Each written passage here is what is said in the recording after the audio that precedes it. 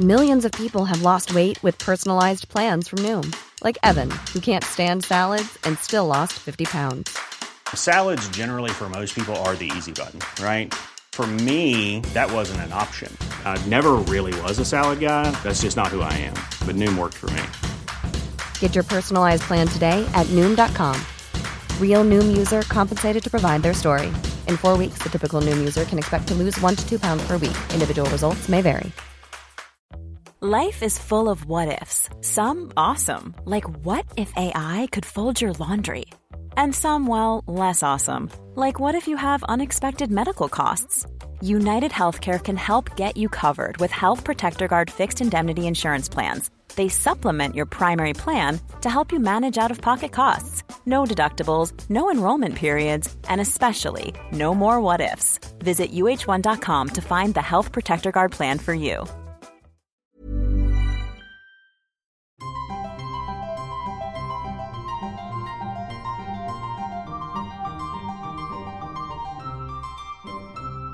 Welcome to Smarty Pants, the podcast of the American Scholar magazine, sponsored by Phi Beta Kappa. I'm your host, Stephanie Bastek. While things are still unsettled in the world, we are going to be turning to some of our favorite episodes from the past 4 years, which I hope you'll enjoy. One of the glories of hosting the podcast is that I can ring up just about anyone interesting and see if they're willing to talk to me. So a few years ago, I happened to see that Witold Rybczynski, one of the American Scholar's frequent contributors, happened to be coming to town for, of all things, a chair symposium. As an admirer of his work and a daily user of chairs, I was intrigued. So one day in the fall of 2016, I schlepped down to the museum, hoping to find a wonderful collection of antique American chairs for Witold to walk me through. Little did I know that the Smithsonian displays exactly 2 of the chairs in its collection. But to my great relief, the museum designers had extremely good taste because hidden in the galleries are 2 great examples of 20th century chair design. And who better to describe them than Witold Rybczynski, author of Now I Sit Me Down, A History of the Chair. Our first subjects were arranged in the giant atrium where many museum visitors were unwittingly taking a break in one of the greatest chair designs of the 20th century. These are called the Series 7 chairs, and they were designed by a Danish architect in 1952. His name was Arne Jacobsen, and they're actually a historic chair because they're made out of thin layers of wood glued together, sort of like plywood. They're only about 3/8 of an inch thick. But the back and the seat of the chair is all one piece.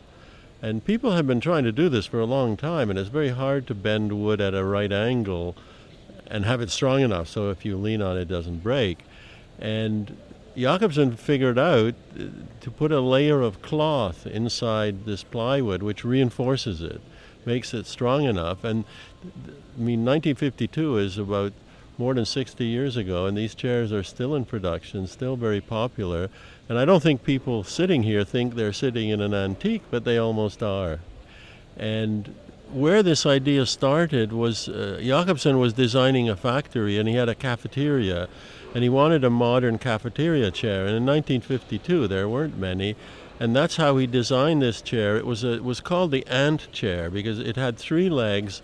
It has these very skinny legs that make it look a bit like an insect, and then a body, which is the seat and the back. And that was the very first version. 3 legs is not quite stable enough, so I think he developed this slightly more bigger chair with 4 legs, which is the one that's really survived. And you said earlier when we were talking that this chair's design has been perpetuated now across the globe and copied. Is that usual for iconic chairs like this?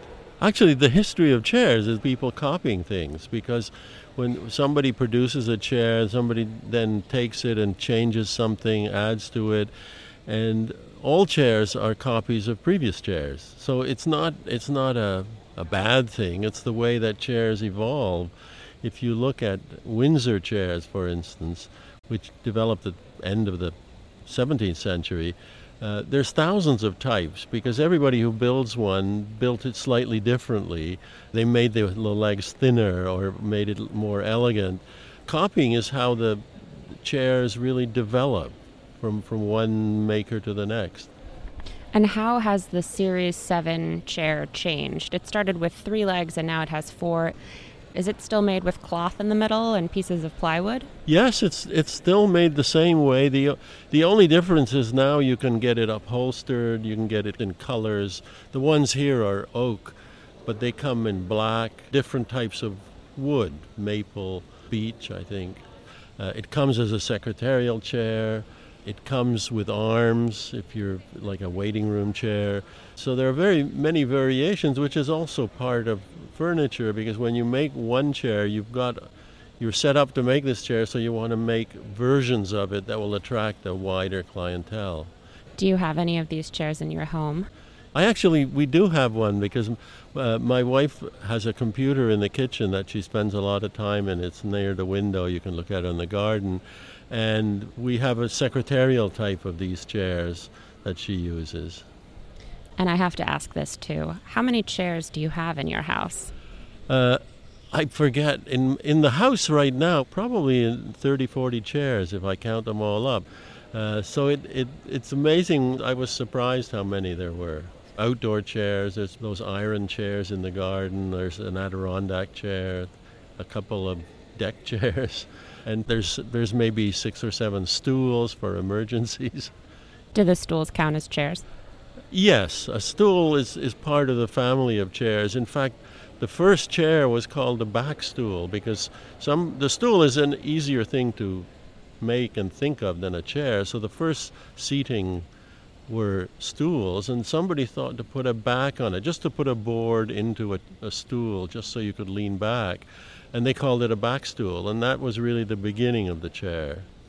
Shall we make our way upstairs to see the other icon in the museum, the Barcelona chair? Sure, let's go.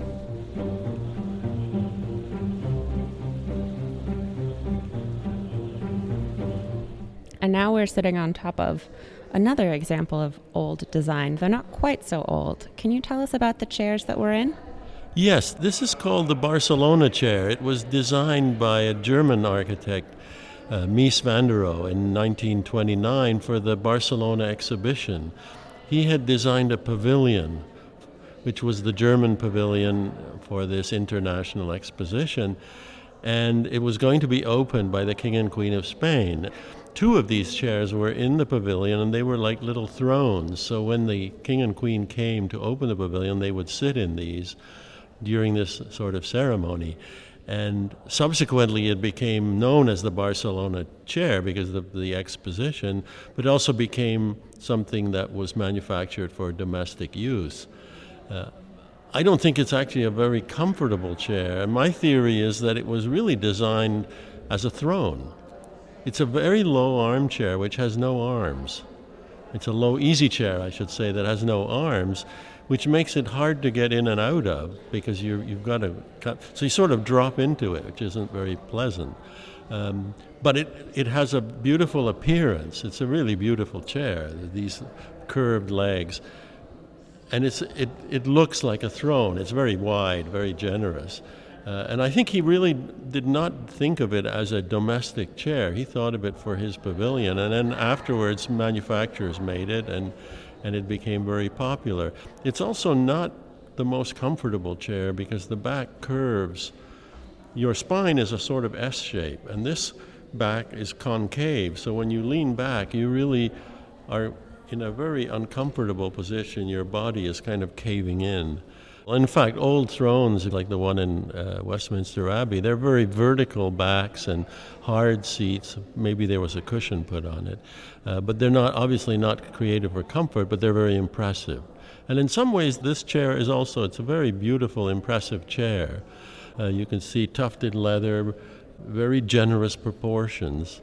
But there were also at least half a dozen stools of the same design, but without a back, just a stool. And those were for the other dignitaries, the sort of lesser dignitaries. And so you got this very traditional hierarchy of the throne and then the sort of the stool, which is actually in the Middle Ages, there were stools and thrones in a very similar way. Do you think that hierarchy has continued? Do you think we look down on stools but think chairs are superior? Oh, yes. I think there's still a sense that a stool is something, it's always very simple. If you go camping, you can sit on a stool. And the same thing with a bench. A bench doesn't have a back, so it's a little less comfortable. It's much simpler, but less comfortable. So it's something that you have sort of for fast seating somewhere. Again, it's very easy to make. It's just two legs and a board, basically. So that hierarchy still remains. And in some dining room sets, for instance, you'll have armchairs at the head of the table, and then chairs without arms, side chairs for everybody else. And that's a kind of leftover of that hierarchy. But I think Mies has designed some much better chairs. It's not that he didn't know how to do it. He knew that arms would make this look like a house chair put in a pavilion, which is not what you want the King and Queen of Spain to sit in. So this is a modern chair, but it has this almost Greek feeling with these curved legs. And I think arms would have been fussy, and that's why he got rid of them. It's funny that you say Greek, because the ones we're sitting in have these gorgeous metallic stainless steel legs, and it looks almost futuristic.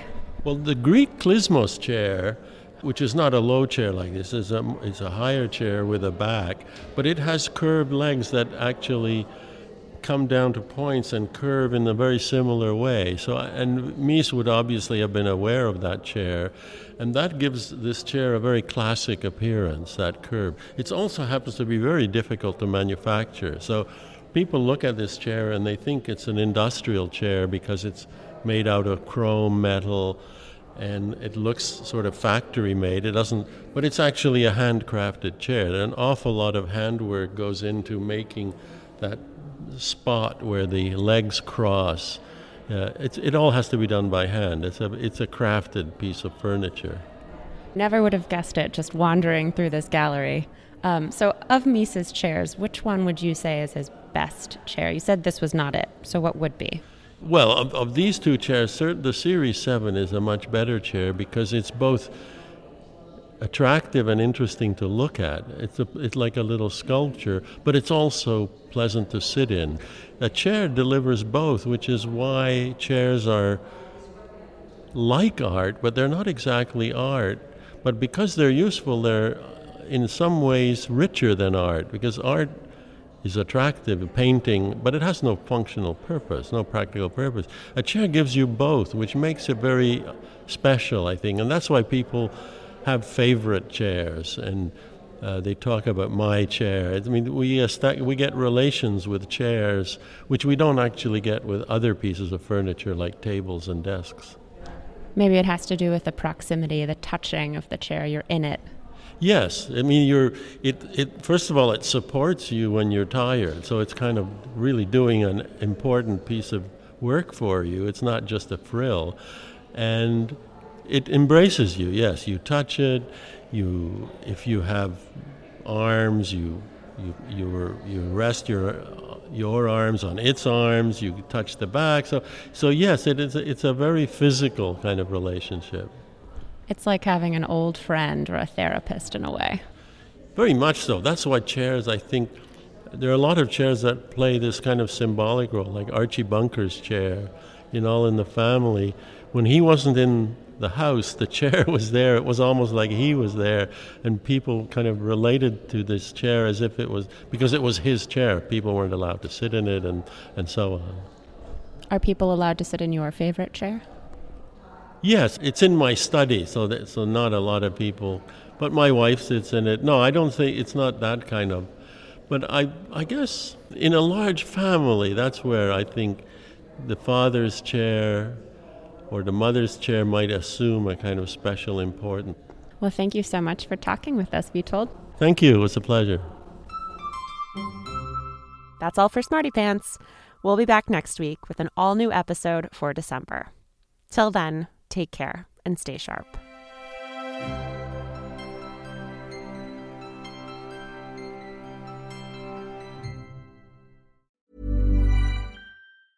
Ever catch yourself eating the same flavorless dinner 3 days in a row? Dreaming of something better? Well, HelloFresh is your guilt-free dream come true, baby. It's me, Keke Palmer. Let's wake up those taste buds with hot, juicy pecan-crusted chicken or garlic butter shrimp scampi. Hello Fresh.